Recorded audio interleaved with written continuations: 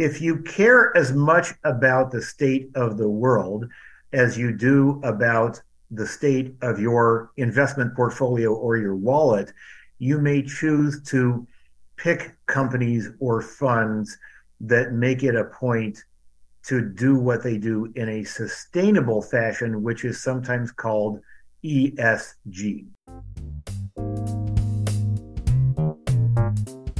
This is the Penny Forward Podcast, a show about blind people building bright futures one penny at a time. I'm Chris Peterson. And I'm Liz Botner. We are blind people learning from each other how to be successful in our personal, professional, and financial lives.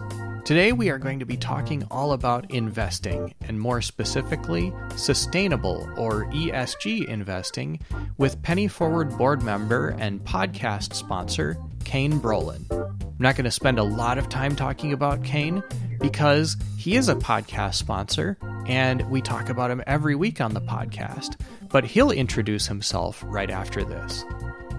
Before we start, we'd like to thank Ron and Lisa Brooks at Accessible Avenue for sponsoring the Penny Forward podcast.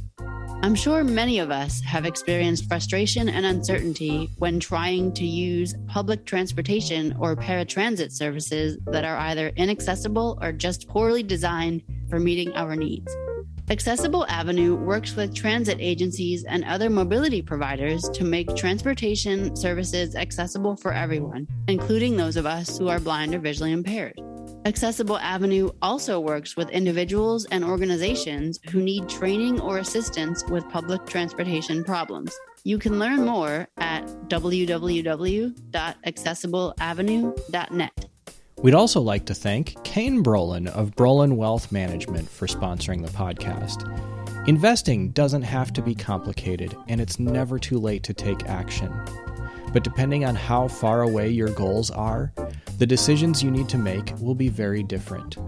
Kane Brolin is a blind certified financial planner and chartered special needs consultant who may be able to help you no matter how much you have or what stage of life you are in. Learn more by visiting brolinwealth.com or by calling 574-254-7180. Securities and advisory services offered through Commonwealth Financial Network. Member FINRA, SIPC, a registered investment advisor. Kane, welcome. Thanks for being here. Delighted to be here and delighted to be a part of the Penny Forward team, Chris. Well, we're delighted to have you, and so people who aren't us can get a chance to get to know you. Can you tell us a little bit about yourself and your blindness? Well, my blindness has always been with me. My blindness was caused by what happened pretty frequently back in the 1960s when I was born, retinopathy of prematurity. I was born 3 months before the end of the term, weighed less than 3 pounds, placed in an incubator, and my understanding is that it was called oxygen toxicity, which caused damage or burns to the retinal tissue in the back of my eye. And it just kind of spiraled down from there. As a child, I do remember some pinpoint light perception. I could tell if the sun was out. I could tell that if there was a light on in a room, but could never distinguish colors or shapes or shadows with that. And now, don't have any visual acuity at all. I tell people that that's okay. The fact that I've always lived with this condition simply means that I've always done things to adapt to it. Now tell us about your career as a financial planner. How did you get involved in that field? How long have you been doing it? And what do you enjoy most about it? Well, I stumbled across the career. My goal as a child and even as a young adult was to be in the broadcasting industry. And I worked in that for 6 years after I graduated from college, but found out that really the radio industry did not love me as much as I loved it. And so I switched gears, got a master's degree in management, is what it was called, from Northwestern University. Most universities refer to it as an MBA. Worked in the corporate world, had a lot of different other things happen in my life. And I think just over the years, my wife and I decided that we were more suited to being entrepreneurs than to working in the corporate food chain someplace. And I got into the financial planning industry just by answering an advertisement, a billboard, I think, for American Express at that time. And I had no idea what that was going to be, but it seemed like a career where I could work with individuals and be a self-starter. And it turned out that I got hired when I interviewed for the position. And then I realized later that it was really a sales job and not really a financial planning job in the beginning, because if you don't have people to be in front of, it really doesn't matter what you know or what degrees you have. So I did the telesales thing for a while until building up enough of a client base in my practice that I actually could do some good for somebody working as a financial planner or making investment choices for them. I've done it for 22 years. Along the way, I've picked up different certifications and designations that don't come with your licenses to sell. So, as an example, I am a certified financial planner professional and have been that way since 2006. And I also have a specialty that proves that I have the knowledge to work with people that have issues around special needs, either for themselves or in their family. So I'm also a chartered special needs consultant and have been able to use that title since the beginning of 2017. So a little over 5 years with that. You mentioned helping people make investment choices, and I think that's the first thing that people think of when they think of a financial planner is investing. But I wonder how many people actually know what investing is. So could you talk about that in general terms? What is investing? When somebody has money, they usually got it in one of two ways. Either someone gave it to them, as in a birthday present, Christmas present, inheritance, or they earned it through a job. We know what it's like to have money because we earned it or because someone gave us some. But if you have a little bit of money, there's another way to earn it. You can pool the money that you have with other partners, maybe thousands of partners or millions of partners that you have never, ever met. And you pool that money together to own pieces of a company. So even if all you have is a couple of $1,000, as an example, you can own a little tiny piece of Amazon.com or Apple Incorporated or Shopify, or you name it. You can put that money with a bunch of other people's money into a company, and then when they make money by selling a lot of what they have, or if they pay you a dividend, then your piece of that money can grow, even though you didn't have to do anything actively to earn it on a job. How would people decide what investment choices to make for themselves? So as I understand the question, it would be like, okay, let's say that you have $3,000 lying around that you don't have to spend just to pay the bills this month, and you can invest it for a longer period of time to meet some goal that you personally have out there in the future. Well, a lot of people would buy a stock or a collection of stocks with that money. And it used to be that back in the 1950s and 60s, when my father was starting to do that, you just invested in companies that you thought were going to make money, that were good companies, that paid a regular dividend. We can talk about dividends later. And it was assumed that a big American-based company that made stuff that everybody bought was probably a good company to invest in. You bought Marathon Oil, or you bought Ford or General Motors because people were driving Ford or General Motors cars, right? Pontiacs and Buicks and this kind of thing. Because it was said that what was good for General Motors or Ford was probably going to be good for the country. And we always felt patriotic and wanted things to be good for our country, good for our wallets, and good for the companies that made them. Well, people have grown a little bit more discerning and maybe a little more cynical in the last 50 years. We've had wars that America was involved in that we didn't necessarily win. The good guys didn't always seem to win. And then we found out that some things that, for example, big oil companies did or the big food companies did weren't always good for workers, weren't always good for the environment. And so a growing number of people who know that they need to invest money in order to build their nest egg are not just satisfied with investing in a company that's earned a lot of money over the years. They want to invest in something that is also good for the environment, companies that treat their laborers well, companies that are concerned about the impact that they have on the world. And these types of companies are known as sustainable, having sustainable processes.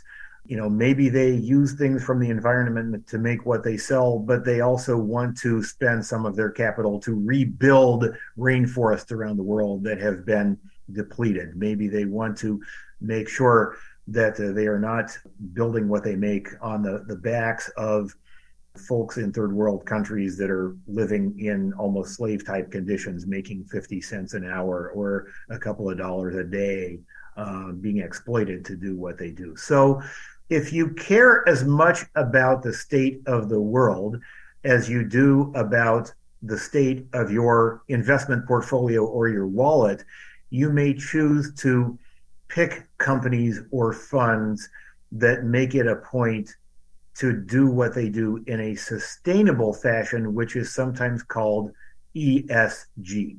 And that's an acronym that we can talk about later. So that sounds very nice, and I want to help the environment and I want to make things better for workers, but can I really make money that way? Or is that just kind of a bleeding heart thing that's going to lose me money in the long run? I think you'll find that you can make money that way. And I'm not just saying that because I think I've got a formula for doing it.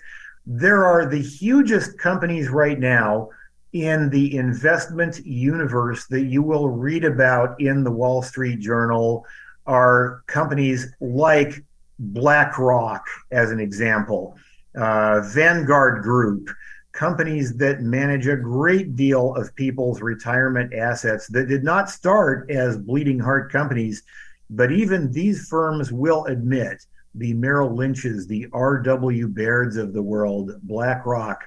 It has been reported that 1 out of every $3 invested in the stock market today is invested with an eye toward sustainable or ESG investing.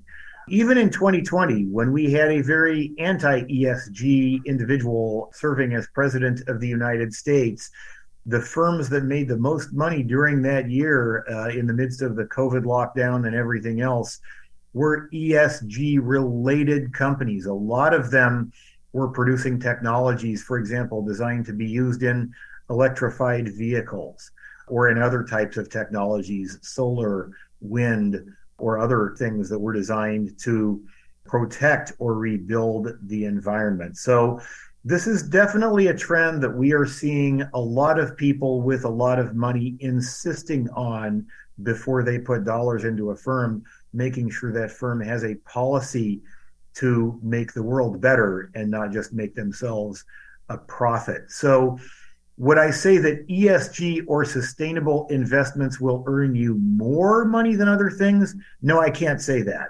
But are many mainstream companies adopting screens that basically add a sustainable component into what they do day to day? Absolutely yes. And it's not always because they wanted to from the beginning, but the market is driving all kinds of companies in all kinds of industries to think about this before they initiate their project. Before we move on, can we define that acronym ESG? ESG is an acronym that stands for 3 important components of sustainable investing. The E is environmental. And I think it's been shown that about 80 to 90% of those people who want a sustainable portfolio will want companies that are doing something good for the environment. S stands for social. So this could be lots of things. Employing or promoting women in the organization to positions of middle and upper management, demonstrating support for the LGBTQ plus communities, promoting or employing or paying particular attention to market segments that involve African American communities, Latino or Latinx communities, folks in different parts of the world that might have been exploited by other types of business practices. So doing things for the social good, making sure that people, especially in brown and black communities, are not being hurt through environmental damage in their communities and have a chance to enter the American middle class and live the American dream. And G stands for governance, corporate governance, being fair in the way their companies are being governed, about how the labor practices that are used in their firms or industries.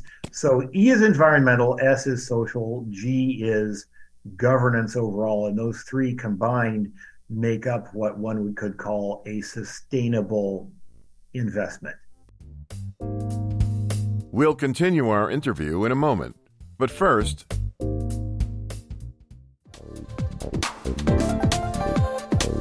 looking for resources and services related to blindness and low vision?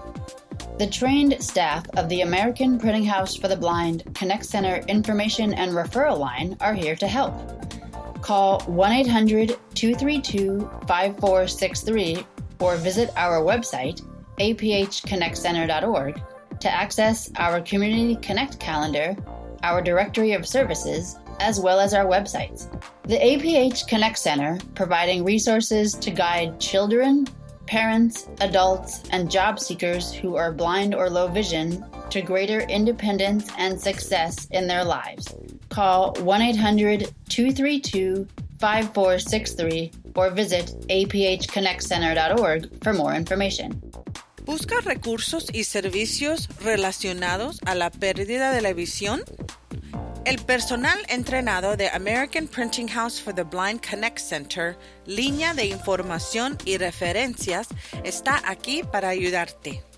Llame al 1-800-232-5463 o visite nuestro sitio web aphconnectcenter.org para acceder a nuestro Community Calendar Connect, nuestro directorio de servicios y nuestros sitios web.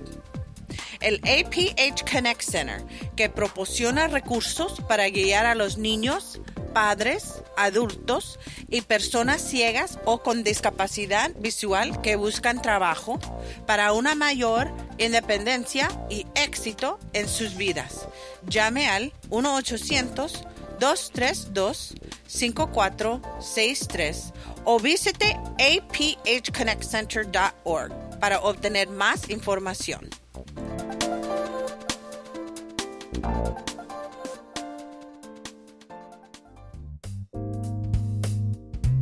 Is there something you'd like to talk about? Visit pennyforward.com/podcast to learn how you can contact us and send us a voicemail that we may share on the air.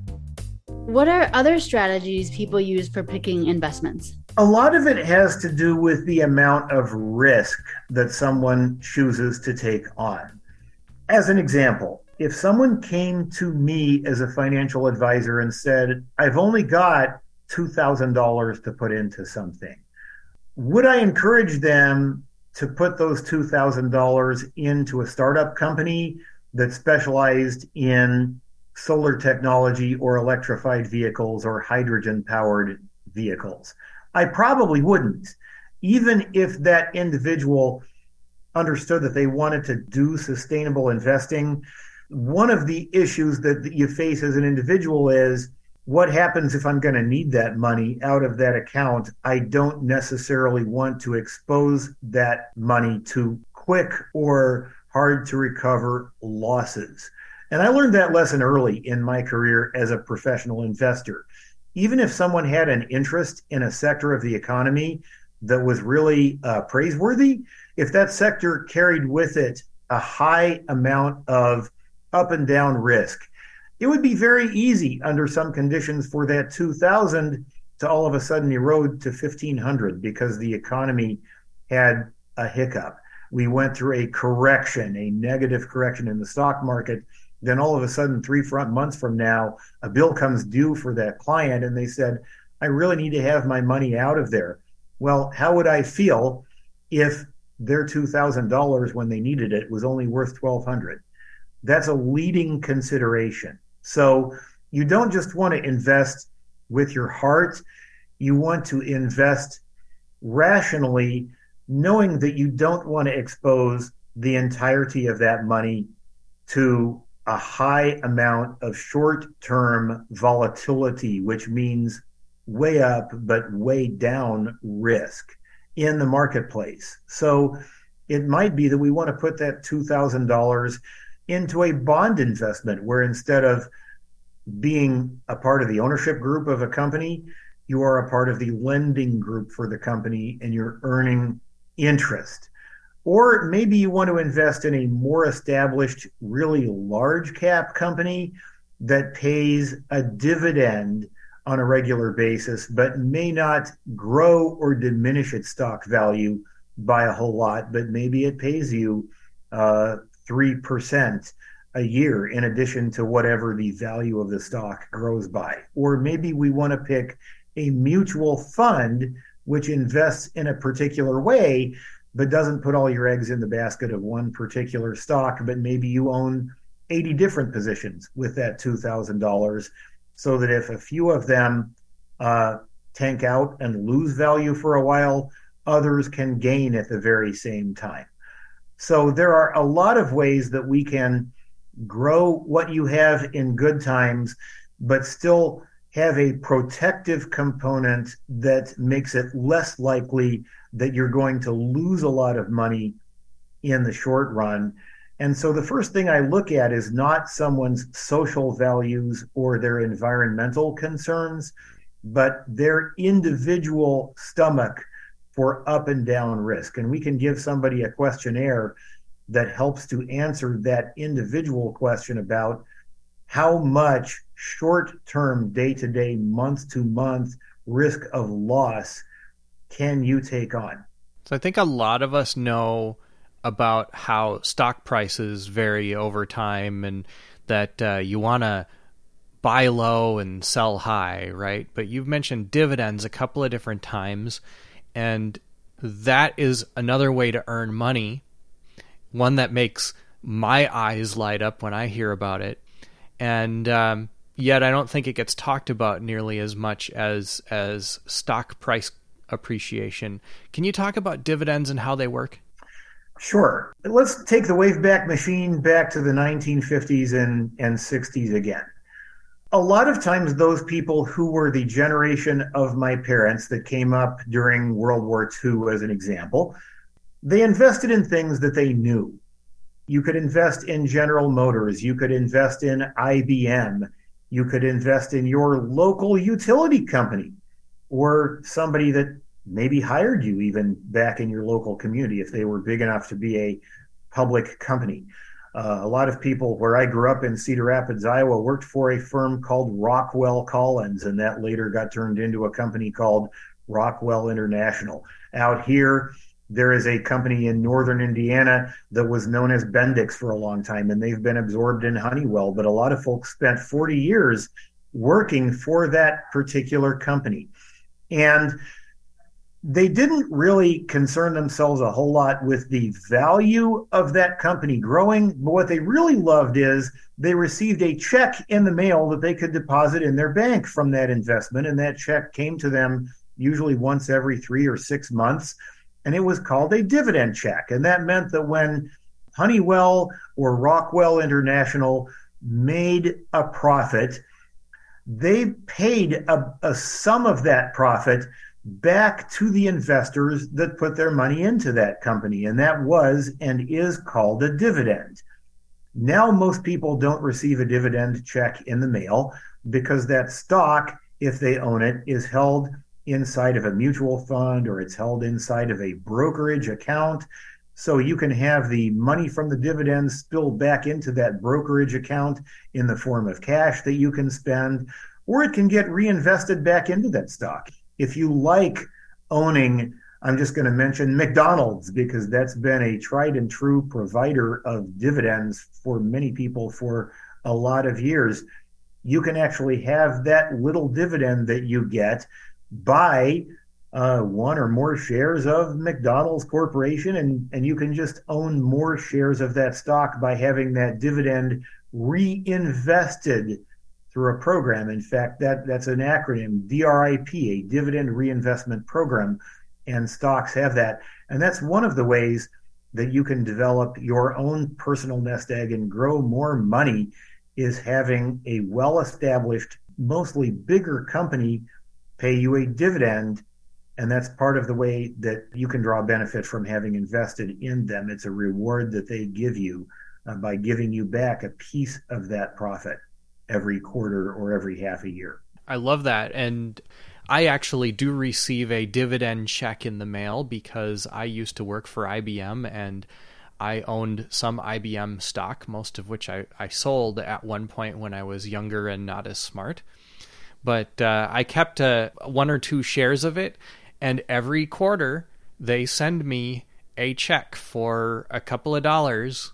It's not much, but it's kind of fun to receive in the mail. So that dividend is really a way to get paid. And if you think about it, if I were to own thousands of shares of IBM stock, that dividend check could be several $1,000s. And if I reinvest that in IBM stock instead of cashing it out and spending it, then my dividend checks are going to get bigger and bigger as I buy more of the stock. So it is something that doesn't get talked about nearly as much as it used to, but it's a fun and interesting way to know that you can earn money from your investments. For those listeners who still may be kind of on the fence about should I invest or should I not invest, what is one piece of advice that you can give them? Always have at least 1 month and preferably 3 months worth of your living expenses in a cash reserve that is not subject to the downside of investment markets, that you can get at when you have to get at it. I think in order to know when is a right time to invest, you need to at least understand enough about your own situation to know, as much as any of us can know, what could happen that causes me to need a lot of money, more than I would usually need in the next 3 months, to be generous about that. So what if I need a piece of assistive technology because my Braille display crashed?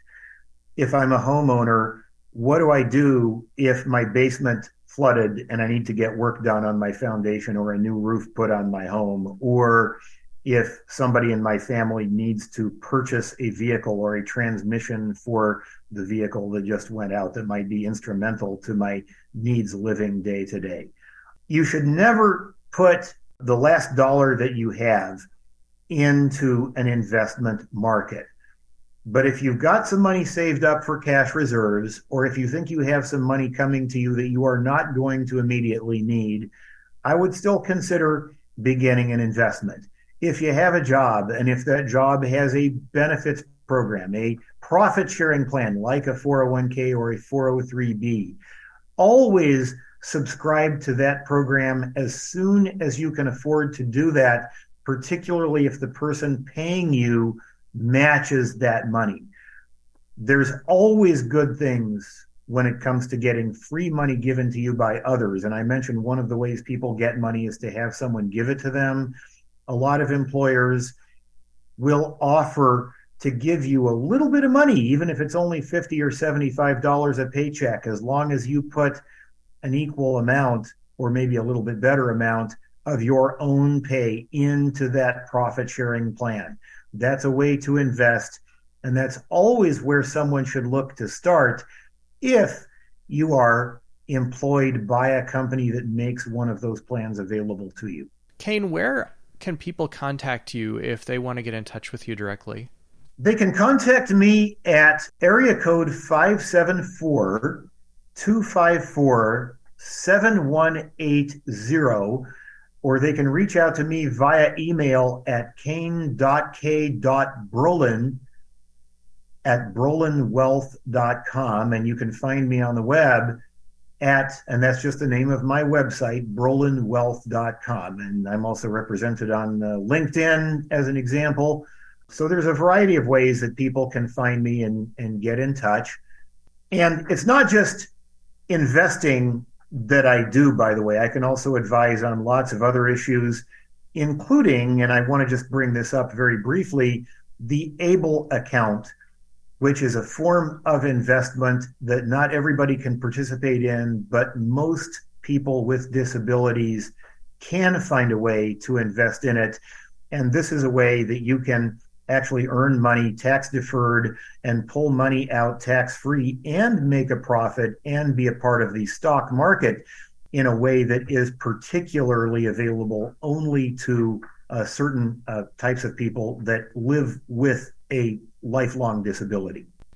We're out of time. This has been a great conversation, and I hope that you can come back again and talk more about this, because I'm sure there's a lot of stuff we weren't able to cover today. But Kane, thank you very much for being here. It was good to have you. Thank you. And please, anybody that wants to get in touch, no matter what you have or don't think you have, I'm definitely willing to speak. It means a lot to me that we in the blind community are able to benefit from the power that is in investing in other financial planning tools that people around us have been using for decades.